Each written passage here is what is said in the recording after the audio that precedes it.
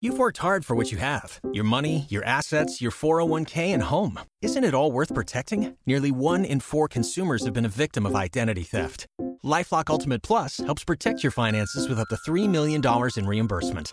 LifeLock alerts you to identity threats you might miss. And if your identity is stolen, your dedicated U.S.-based restoration specialist will work to fix it. Let LifeLock help protect what you've worked so hard for. Save 25% off your first year on LifeLock Ultimate Plus at LifeLock.com/aware.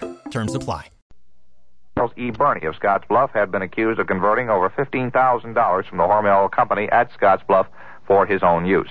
Now, KFAB in Omaha joins NBC. NBC News. This is Wally Robinson.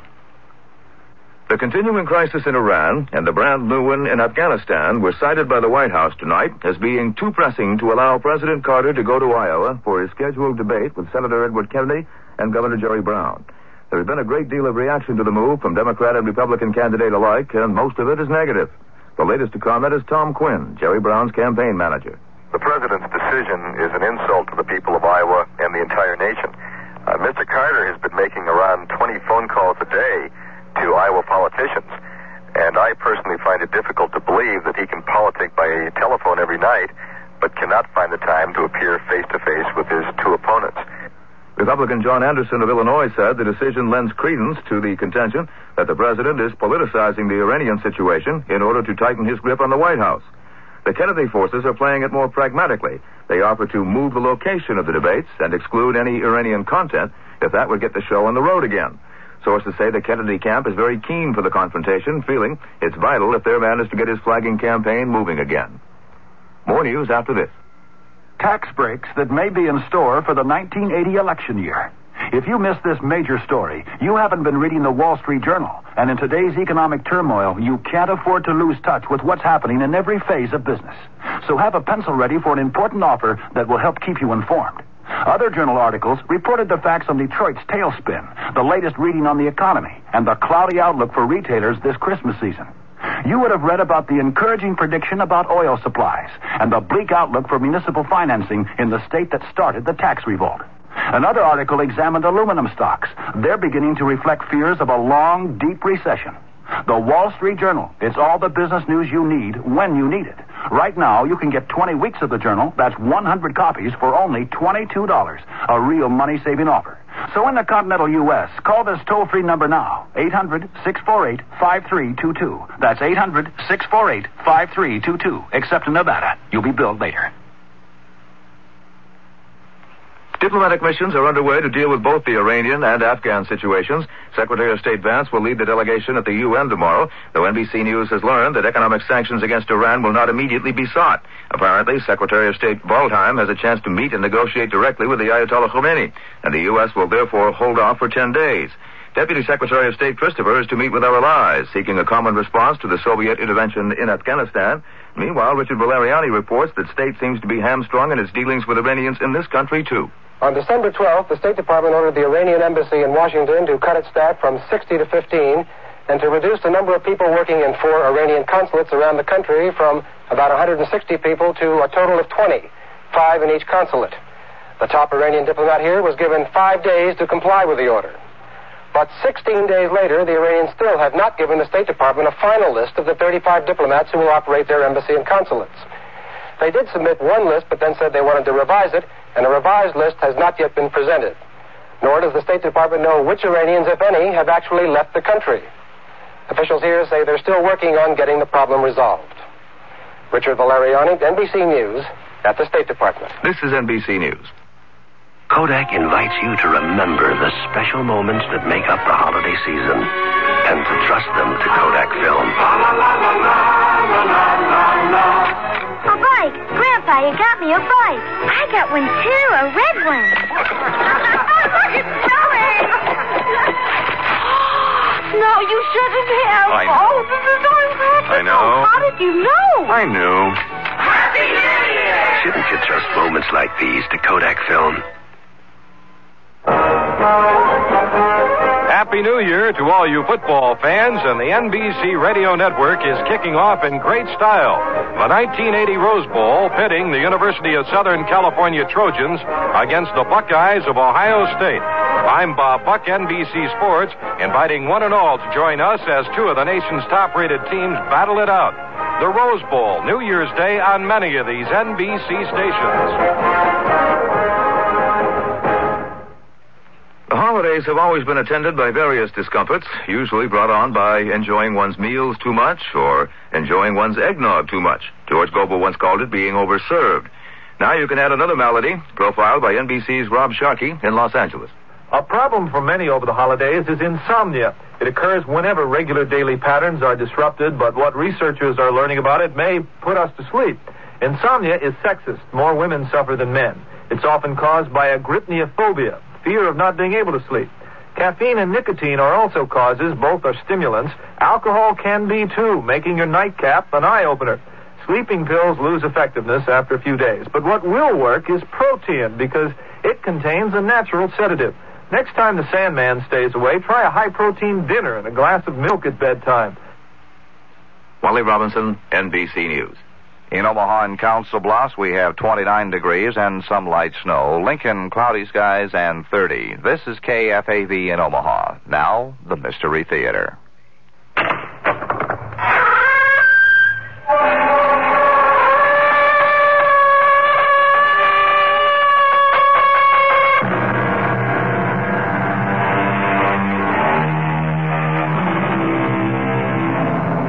Come in. Welcome.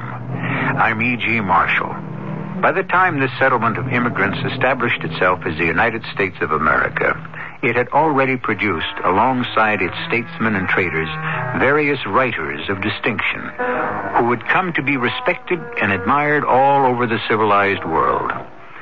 Once the new republic was formed and proclaimed, the land burgeoned with many more, of whom one was Washington Irving, born in New York City in 1783. The drama we're about to present for your enjoyment is a free adaptation of one of his stories. But Gottfried, you live like a solitary. You live like a monk. Not at all, Carl. Paris is full of women. Fastidious, flirtatious, fascinating. I love them all. Well, that's all very fine, but there should be one in particular. There is. I see her every night. Where is she? Why haven't I met her? Because, my dear friend, she lives in my dreams.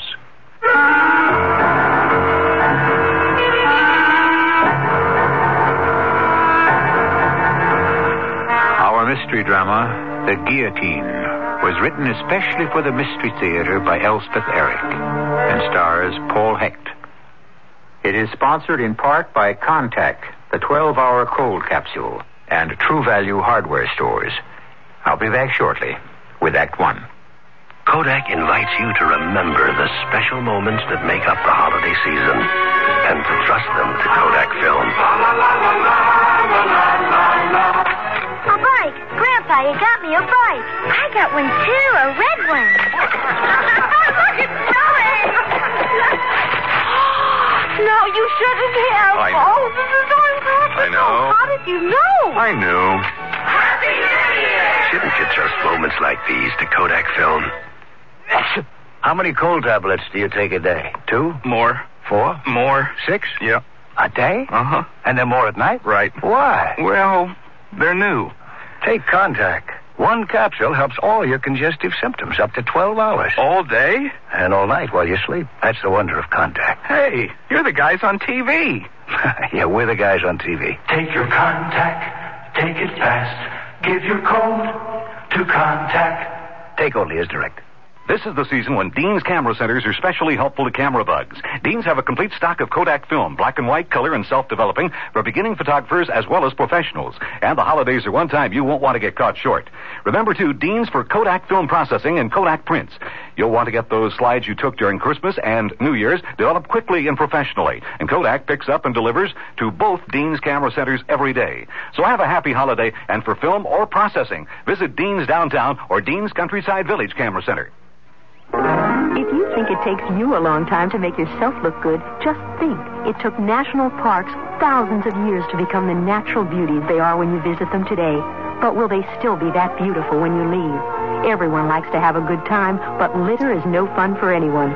So remember, leave your footprints on the trails, but leave your candy wrappers, film boxes, lunch bags, and other trash in the trash cans the Park Service provides. This message from your National Park Service, U.S. Department of the Interior. On Council Bluffs at 29 degrees and light snow. Lincoln, 30 degrees and some cloudy skies. This is KFAB.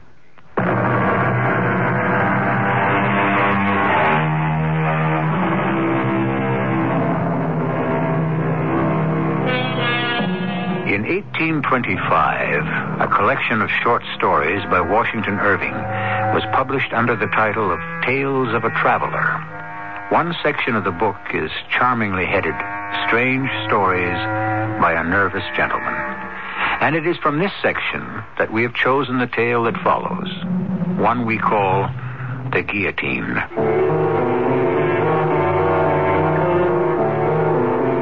I am of a brooding and introspective nature. It has always been thus.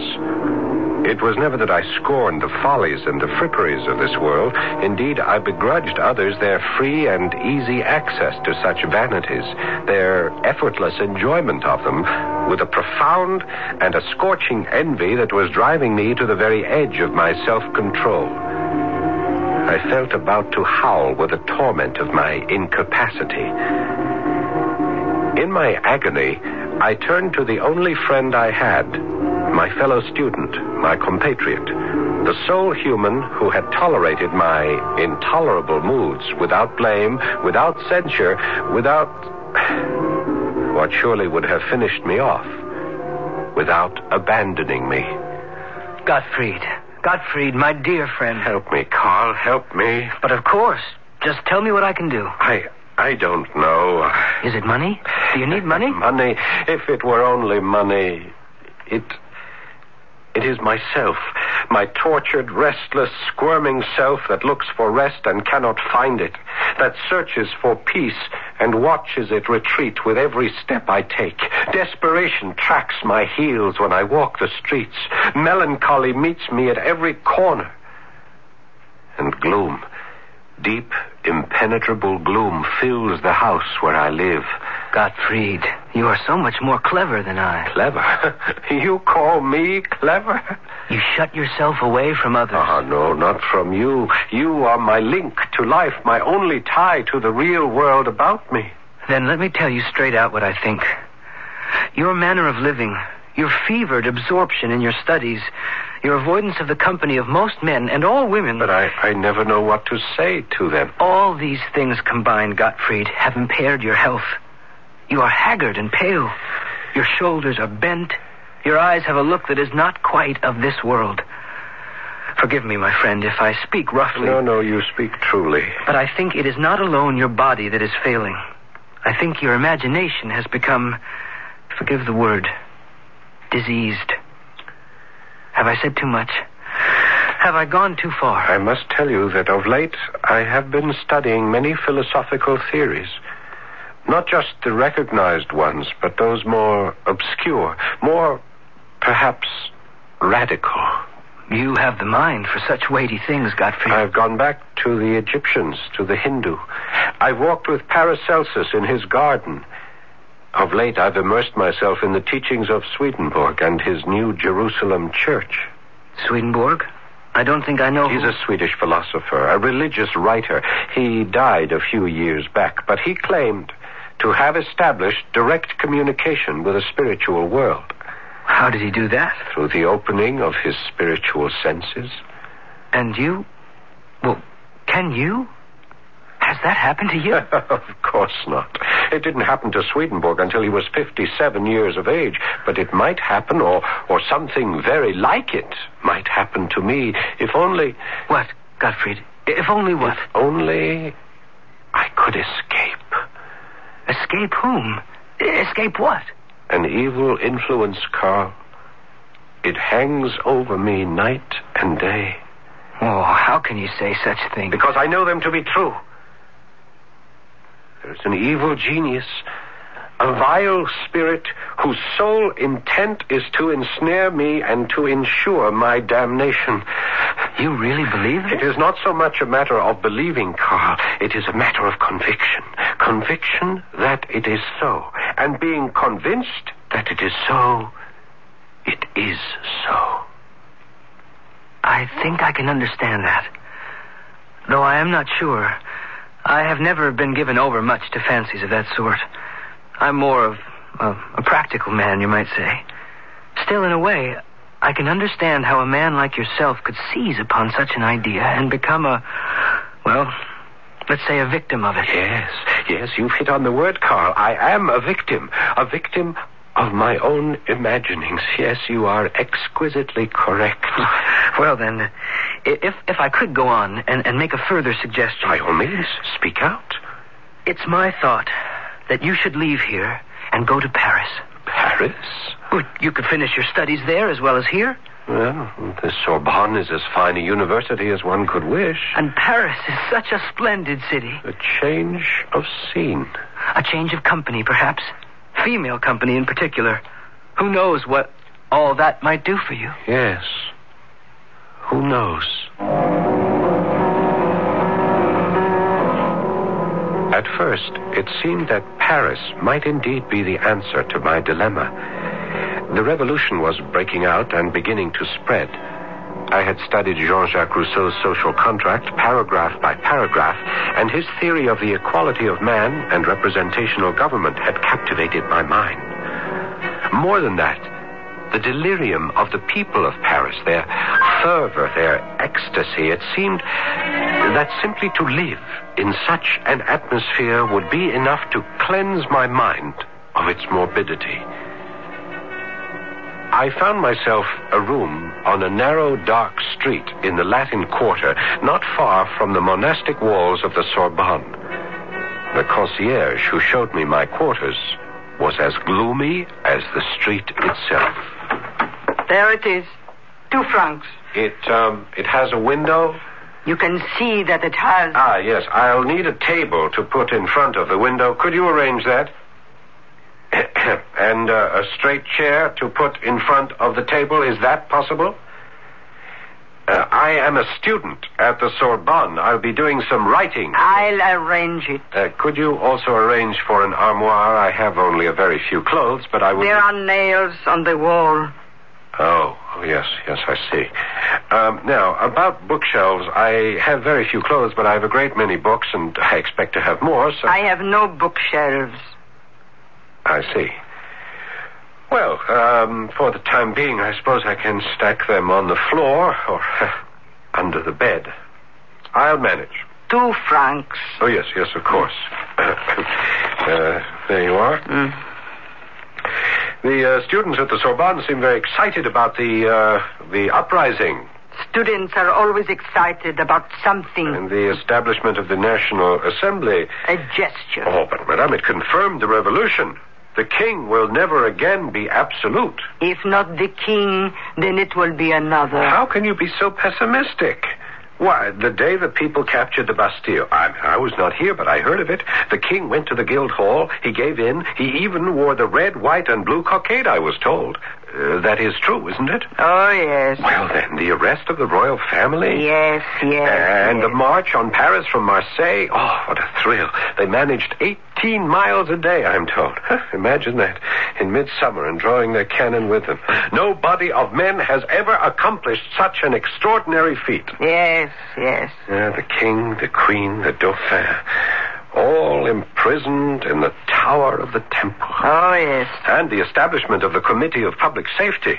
You approve? Well, how could I not approve, madame, with the great Marat heading the committee? Marat is a madman. No, not mad. Oh, or if he is not quite sane, that is due to his ardent belief in equality and government by general consent. The massacres of September? More than 1,000 killed? Well, I know very little of that. You know very little of anything, monsieur. It's your youth, perhaps. I should be generous and call it that. Well, it's true. I'm young, but I am not completely ignorant of the world and its ways. Not completely. You are. You are ignorant and you are arrogant. Madame, I must protest. Have you heard of a man called Robespierre? Yes, I've heard of him. He is idolized by the people. He will join the Committee of Public Safety before the year is out, and the king will lose his head.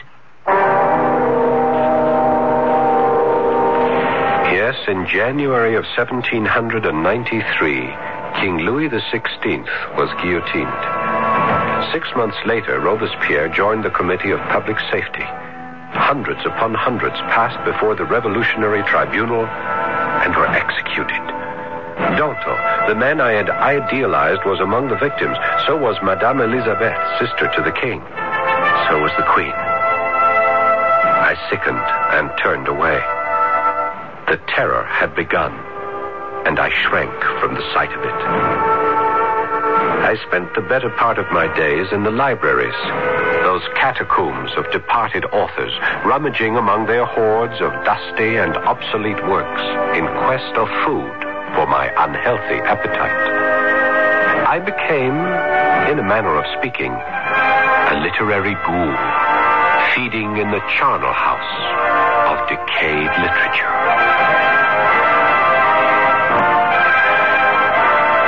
Washington Irving was born just as the seeds of the French Revolution were starting to germinate. By the time he was of school age, the revolution had been confirmed by the establishment of the National Assembly. At the age of 8, he was old enough to hear from his elders of the March on Paris in the spring. His 9th and 10th years must have been filled with rumors of the executions in Paris, years which came to be known as the Terror. I'll be back shortly to continue with Act 2. The next time you want to do it yourself, be professional. Use a quality, skilled power tool from True Value hardware stores. Hi, Pat Summerall to suggest you get the skilled 7 1/4-inch circular saw designed for standard home use. It has a burnout-protected motor, heavy gauge foot brackets to assure accurate cuts at all settings, and comes complete with a blade. Or get the skilled 3/8-inch cordless drill from True Value hardware stores. It features 2-speed controls so you can adjust the speed to suit the job and the material. And it operates forward and reverse to drive and remove screws. It includes a recharging unit to keep the drill ready for use, and because it's cordless, you can use it anywhere. See the wide selection of quality, skilled power tools at participating True Value hardware stores and home centers. And save gas. You won't have to drive far for your hardware and houseware needs. If you're looking for values, for service, and for selection, you'll find them nearby at any one of the more than 5,000 True Value hardware stores and home centers nationwide. It's time for Bryant, with comforting thoughts on cooling and heating your home or business. If you have a fireplace, be certain to keep the damper closed when not in use. You'll avoid drafts, but most important, you'll stop valuable heat from escaping up the flue. When you decide it's time to economize with more energy-efficient cooling and heating, call the man who has it, your independent hometown Bryant dealer. Bryant, a comforting thought. Looking for a computer? Start looking at American Computer in Omaha. American Computer has computers for farmers and ranchers and businessmen and for the home. If you're a doctor, American Computer has a complete medical package. Includes the computer, memories, terminals, printer, software programs, insurance forms, handling and maintenance, a first-line, state-of-the-art multi-terminal system at a lot less than you'd expect to pay. For the broadest selection of computers, peripheral devices, and software programs in the Midwest, see American Computer in Omaha, just 6 blocks south of I-80 at the 84th Street interchange. Out-of-towners call collect 592-3590. In Omaha and Council Bluffs, we have 29 degrees, a little snow. Lincoln, cloudy skies, and 30. This is KFAB, Omaha.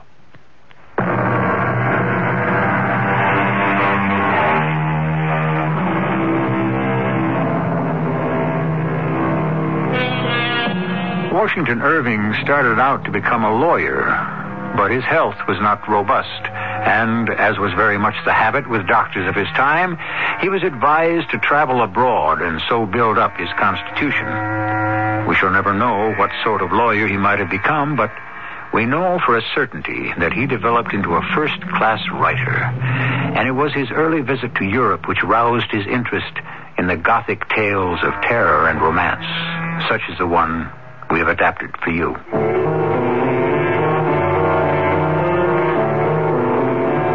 It would have been just as well had I never come to Paris. I was as lonely here as I had been at home, as incapable of establishing human contact as ever.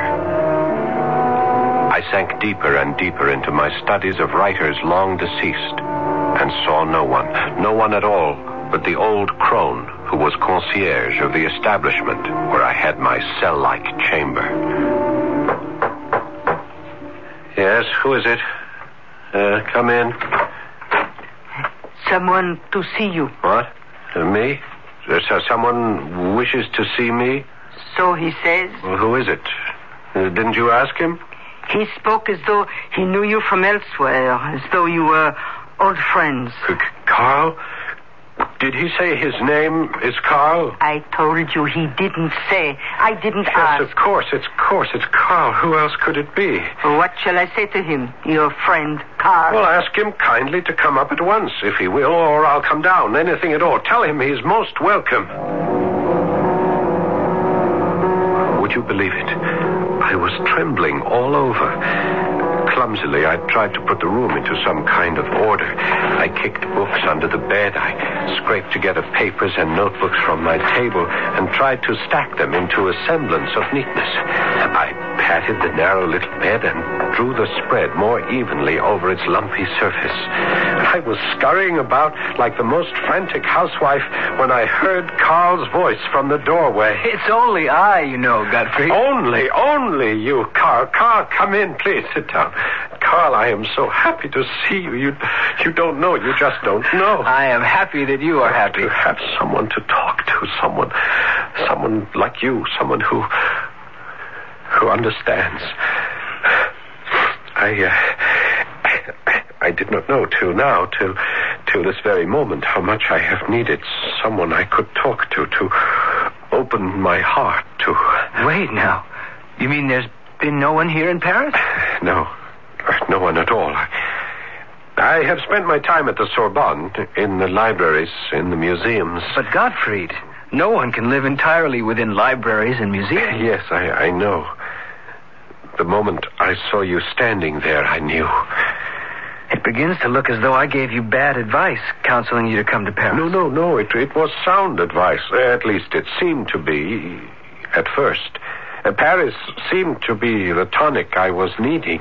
At first, you say? Well, then what? Well, wait, I haven't offered you anything to drink. Must have a bottle of wine around here somewhere. Yes, here we are. Cheap sort, I'm afraid. Very ordinary Beaujolais. I'm sorry, I could go out for... Godfrey, don't excite yourself. Think of whom you're speaking to. It's Carl, your friend. Think of all the evenings we shared a bottle of the cheapest wine and found it sufficient because of the pleasure of each other's company. Yes. Now, can't we open this bottle in the same spirit? Of course we can. Forgive me. My manners have grown coarse. It comes from being too much alone. There must be another glass somewhere around. I'm sure I had one. Oh, here we are. Now, Carl. Gottfried. To friendship. Our friendship. Yours and mine. You know, I am beginning to feel almost like a man again. Tell me what has brought you to this sorry state. The blood. I beg your pardon? You said the blood? You know how wildly enthusiastic I was with the political theories of the revolution and the philosophy behind them. They seemed to open a vista of progress for mankind. A wide and open road down which we could travel toward the perfect state. You were always one to look for perfection. And why not? Why not? Oh, well... Why were we put on earth if not to search for the perfect state? Are we supposed to wallow in the mediocre and pretend that it suffices? Roll about in filth and call it good? Is that our reason for being? Is that what we were created for in God's image? Dear friend, you must try not to excite yourself. Excite myself? It is enough to drive me mad. That the visions were all forsaken and the visionaries turned to killing. The dreams were trampled and the dreamers drowned themselves in blood. Carl, there are times when I think it has done just that. You mean? Listen to me, Carl. Let me tell you something. I must tell someone. There's only you. No one else. Of course, Gottfried. You can tell me anything.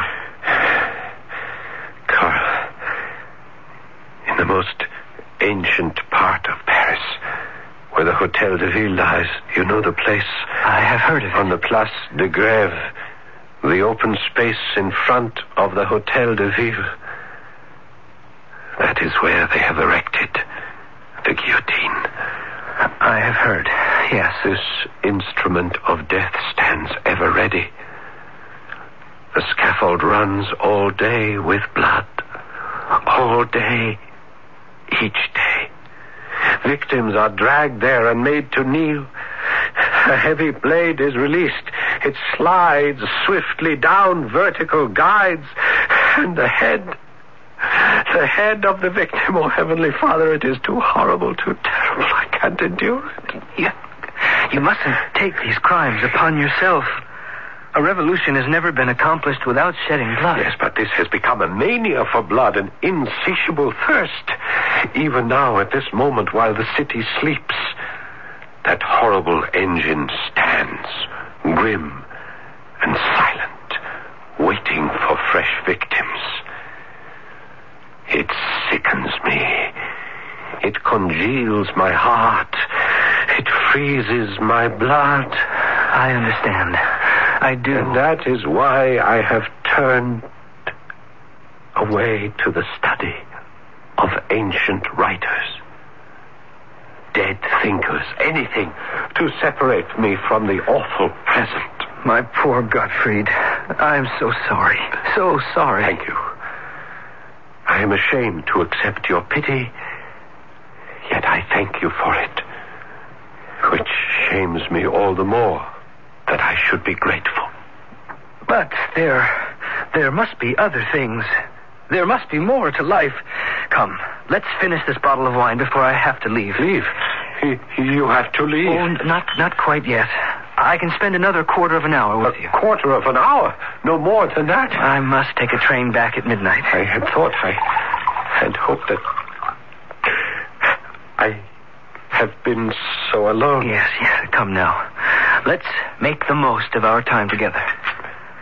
Drink up now, and we'll talk of pleasant things, such as... Yes, such as what? Well, such as women, for example. Surely there are women in Paris who have taken your fancy. Oh, yes.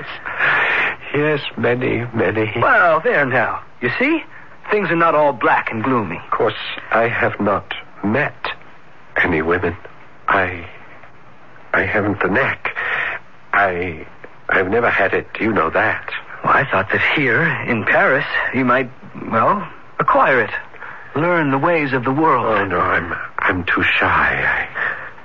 I can't find the courage.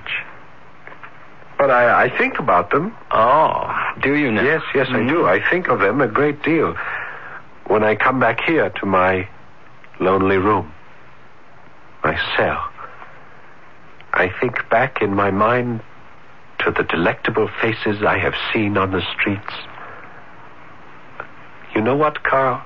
No, what? In my reveries, in my dreams of them, they are even lovelier than they looked on the streets.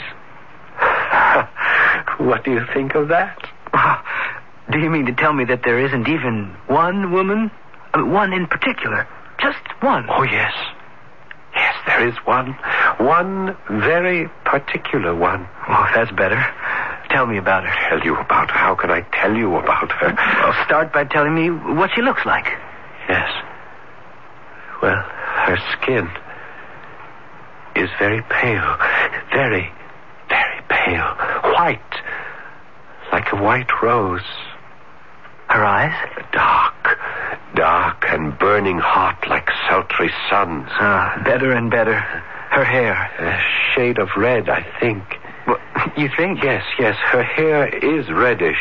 Some might call it somber. But against the pallor of her skin... And her name? Her name? What about her name? Well, aren't you going to tell me the name of your lovely? She has no name. Why should she have a name? Gottfried, are you drunk? I have never given her a name.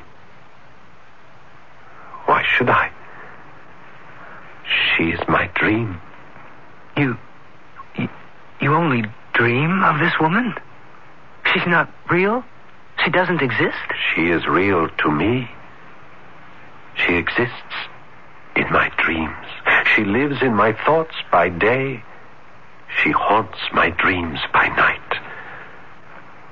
Don't you understand? I love her. Oh, my poor friend. I shall always love her to the end of my days.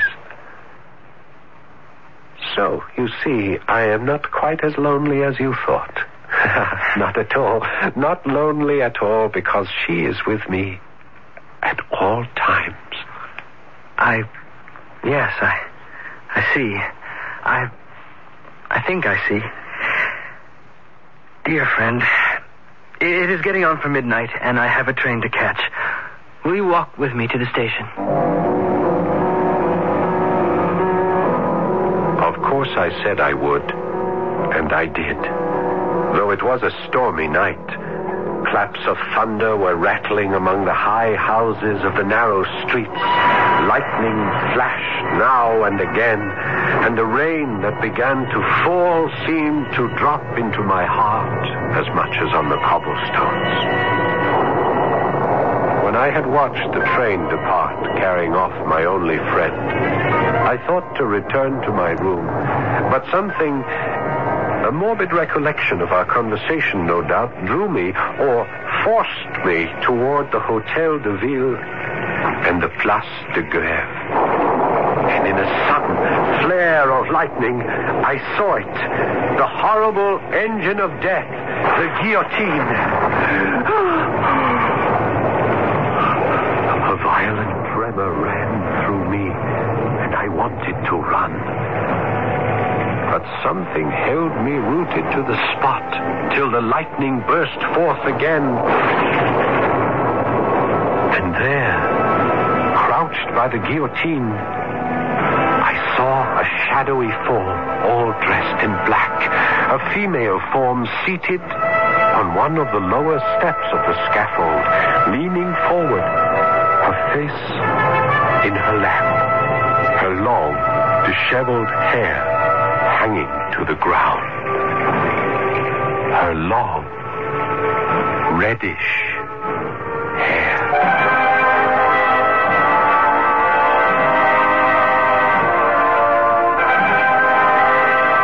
You are listening to a tale of terror and romance, told in the Gothic style. So-called Gothic stories were enormously popular in the 19th century, and they have never wholly ceased to be in demand by the reading public, or for that matter, the viewing audience, or, as now, the listening one. It is good to remember that the Gothic romance was assisted into our world by a gentleman from New York, Mr. Washington Irving. I'll be back shortly with our concluding act. Hi, this is Michael Landon. I know pictures of your family are important, so when you get them developed, do what I do. Make sure Kodak paper is behind them. Just ask for Kodak paper for a good look. Kodak paper for a good look. Make sure you look for a store with a Kodak paper sign. The one that says, "We use Kodak paper," for a good look. And tell them Michael sent you. Just ask for Kodak paper for a good look. Kodak paper for a good look. Walter Cronkite, one of a kind, writing, editing, working with the superb CBS News team to gather and report the news. The daily, constant pressure of being the best. And there's only one place you can find this anchor man, this editor, this team. Good evening. After strong but Cronkite and Company, only on the CBS Evening News. Monday through Friday on the CBS Television Network. They said it couldn't be written. The book that hit America like a runaway locomotive. The new Consumer Information Catalog. For the life of me, Foster, your obsession with the book escapes me. It's only a catalog. The book that's helping America find a better way to live. What do you find in that catalog? Something you could never give me, Lillian. More than 200 back-filled federal publications listed inside. Booklets on home and car repairs, weight control, keeping household records, and more. I read them all to be the man you want me to be. That's a lot of reading. The book you have to read from the Consumer Information Center of the U.S. Government. The new Consumer Information Catalog. It's free. Just write to Free Catalog, Pueblo, Colorado, 81009. That's Free Catalog, Pueblo, Colorado, 81009. Send for the book. Don't wait for the movie. Tomorrow night's Mystery Theater deals with a man who literally fought windmills. Hear the adventures of Don Quixote at 11:05 on KFAB. But now we return to Act 3 of The Guillotine.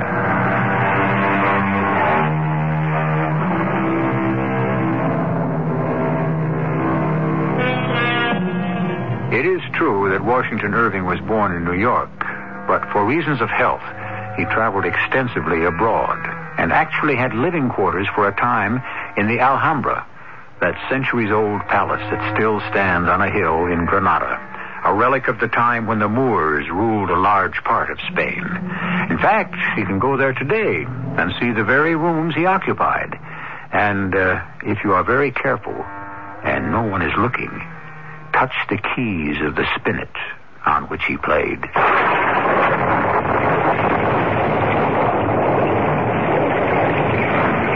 I stood in the teeming rain and gazed at the woman in black who sat on the steps of the scaffold.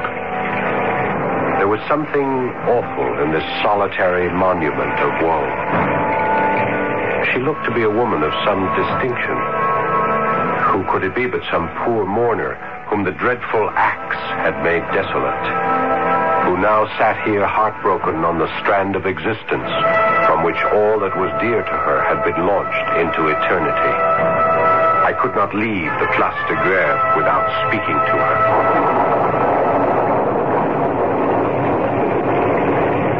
Madame, your pardon, Madame. I would not intrude upon your solitude, but neither can I pass by and leave you here alone. The storm, the hour of the night.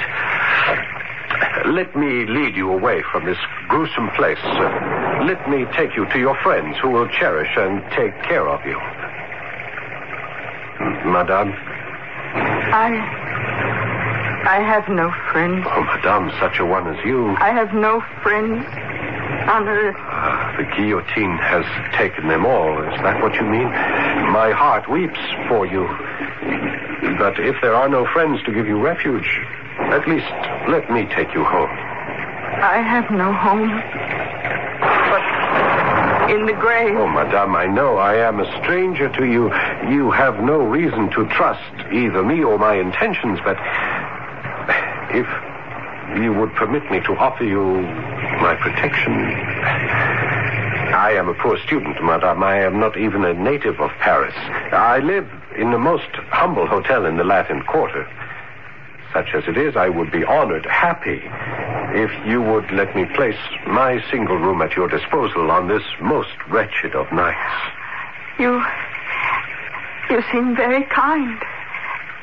Very sincere. Thank you, Madame, for understanding. Then you will come with me? You will permit me to enlist as your protector?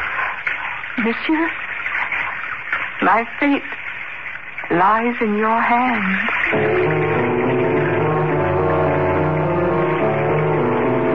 The storm had abated.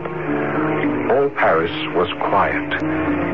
That great volcano of human passion slumbered for a while to gather fresh strength for the next day's eruption. I conducted my charge through the ancient streets of the Latin Quarter by the dusky walls of the Sorbonne to the dingy hotel where I lived. The hour was late, and I had to ring for the concierge. Coming. Oh, don't be afraid of her. She's cross, but really kind. Thank you, Madame. I am so sorry to trouble you. You have someone with you? Yes, a friend. Well, come in, you and your friend. Thank you, Madame. If you need anything, refreshment, of any kind? Yes, thank you. My room is on the first floor. You'll find it rather shabby, I'm afraid. This hotel once belonged to a member of the nobility, but only the remains of its old glory are still evident, and you have to look very hard indeed to see them. Here we are. Here is the door, madame. I'll fetch a light. You can make yourself comfortable. There's a bed over there if you care to lie down. You must be tired. Here we are. Here's our light. You are very kind to a poor stranger. Madame. What is it? You are so pale. Your hair, your eyes, your skin. They please you? Your black dress, your black cape, it's so simple. Oh, I am happy you like them. No jewels, no ornaments of any kind. Only a broad black band around your lovely neck with its diamond clasp. Oh, you are too perfect. You are too perfect by far, madame. May I tell you something of what is in my heart? I have loved you for a very long time. What's that? A very long time? I have seen you every night for months. And many times during the day. Oh, well, have you been following me, young man? I have been dreaming of you. Asleep at night, in trance during the day. It has been your face, your form that filled my thoughts and fevered my imagination. Madame, I adore you. Oh, how strange it all is. Strange, but marvelous. That you should have thought of me all this time. Thought of you, dreamed of you. Or was it that you, young and ardent, have filled your head with thoughts of the other sex?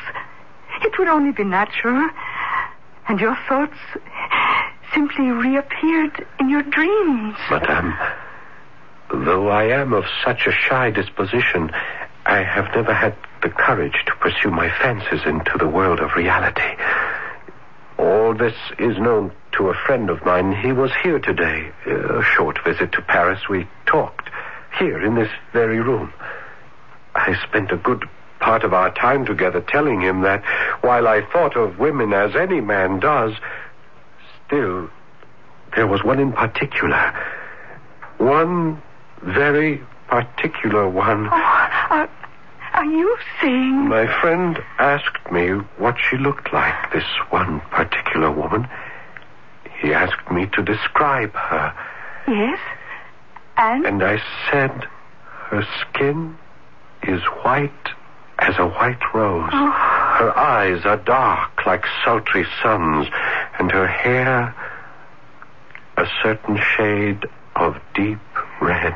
Oh, my dear. Surely such a miracle that you have come to life, that you sit here in my little room in all your beauty and desirability. I told my friend this evening, I said, do not pity me because I love this woman of my dreams and shall always love her. Oh. And what did he have to say to that, your friend? I think he understood. At least he accepted what I said as truth, as my truth. But then it was time for him to take his train. We said farewell. I started to walk back here. And then we met by the guillotine. And I dared to speak to you. And I listened and believed and you. I brought you back to my humble room, and here we are, together. I tell you, it is a miracle. The miracle of my life. It is yourself. It is you come to life. It is you sitting next to me. Your hand I am holding. Your eyes I gaze into. It is your lips I desire. If I might only... Yes? If I might kiss those lips just once. Oh, only one. Madame, my most beloved. Oh, my darling. Again. Again. Oh, my sweet angel, you give me courage to ask you something I never thought to ask. Yes, my love. Do you feel as I feel? Yes. Why should we separate, you and I? Our hearts are already united in the eye of reason and honor. We are as one. Oh, yes. You have no home, no family. Let me be home, family, everything to you. Rather, let us be everything to each other. Here, take my hand. I pledge myself to you forever. Forever? You say forever? Forever. Oh, then, my lover, I am yours.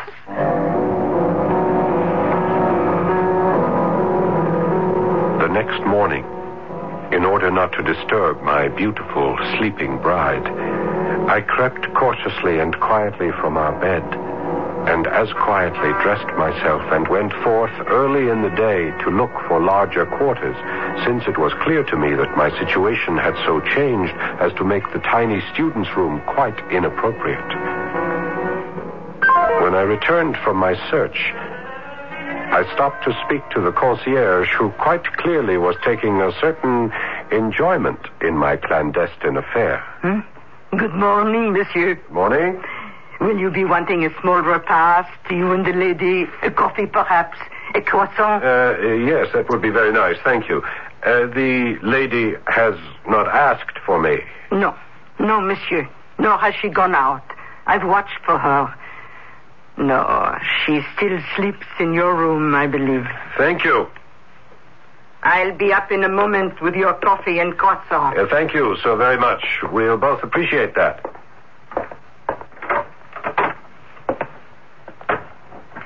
My darling, my love, it is I.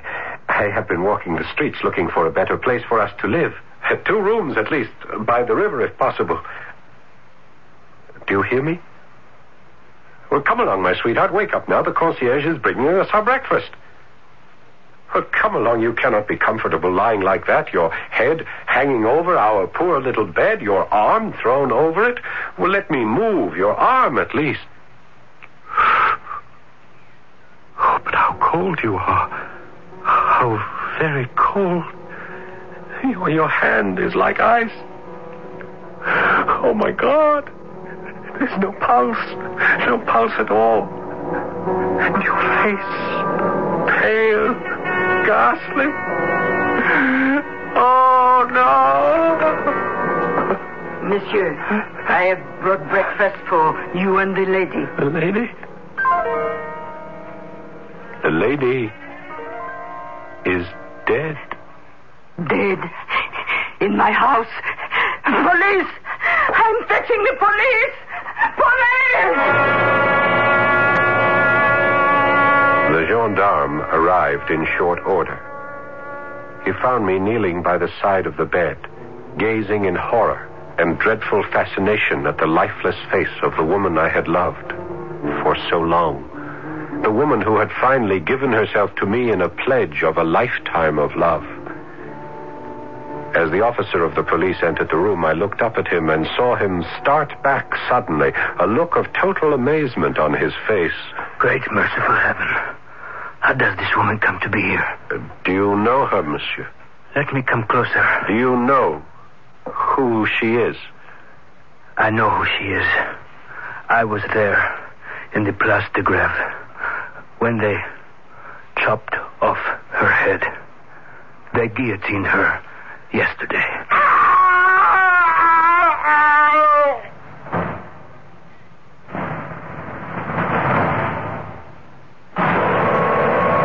I hardly know how to tell you what happened then. The policeman leaned over and unfastened the black collar with a diamond clasp that encircled the neck of my beloved. And horror of horrors, her beautiful head rolled upon the floor. And then I knew. my most awful fear had been true all along. The fiend had gained possession of me, and I was lost forever. Forever lost.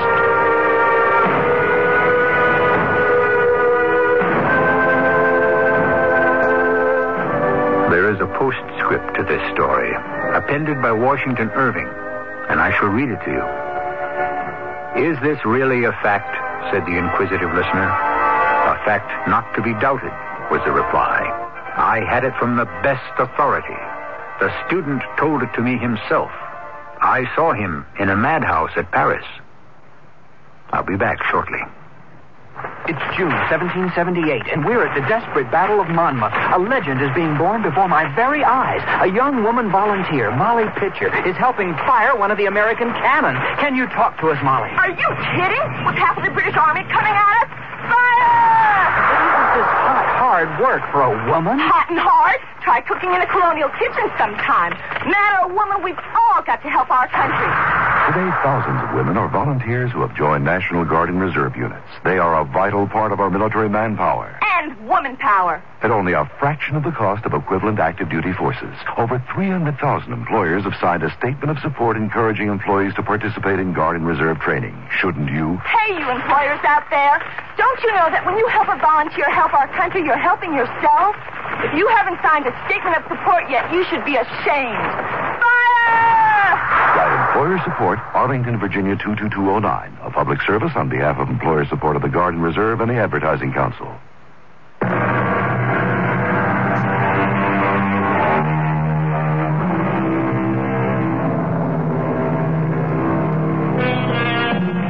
The horror story is international. Starting with the Castle of Otranto by the Englishman Horace Walpole, it was followed and improved upon by Honoré Balzac in France. And in America, it was carried on by Washington Irving and brought to a peak by the genius of Edgar Allan Poe. Oh, yes, the horror story is here to stay. Our cast included Paul Hecht, Don Scardino, and Bryna Rayburn. The entire production was under the direction of Hyman Brown. And now, a preview of our next tale. Oh, Rosinante, whoa! To me, to my poor ignorant eyes, I could have sworn they were windmills. If you are afraid, say your prayers. I'll meet them all alone. You stay here, Sancho. What are you up to, my lord? Stand your ground, you cowardly knaves! You dastardly giant! Yeah, careful, master. Be quiet, Sancho. I may be only a single night alone, you miserable, overgrown, faint-hearted monsters. You can get hurt. But like David facing half a dozen Goliaths, I engage you all in unequal but mortal combat. Don Quixote, the wind has freshened. The sails, the arms of the windmills are turning faster and faster. Giants, prepare to do me battle. Like David, it is your death or mine. Radio Mystery Theater was sponsored in part by True Value Hardware Stores and Contact, the 12-hour cold capsule. This is E.G. Marshall inviting you to return to our Mystery Theater for another adventure in the macabre. Until next time, pleasant dreams.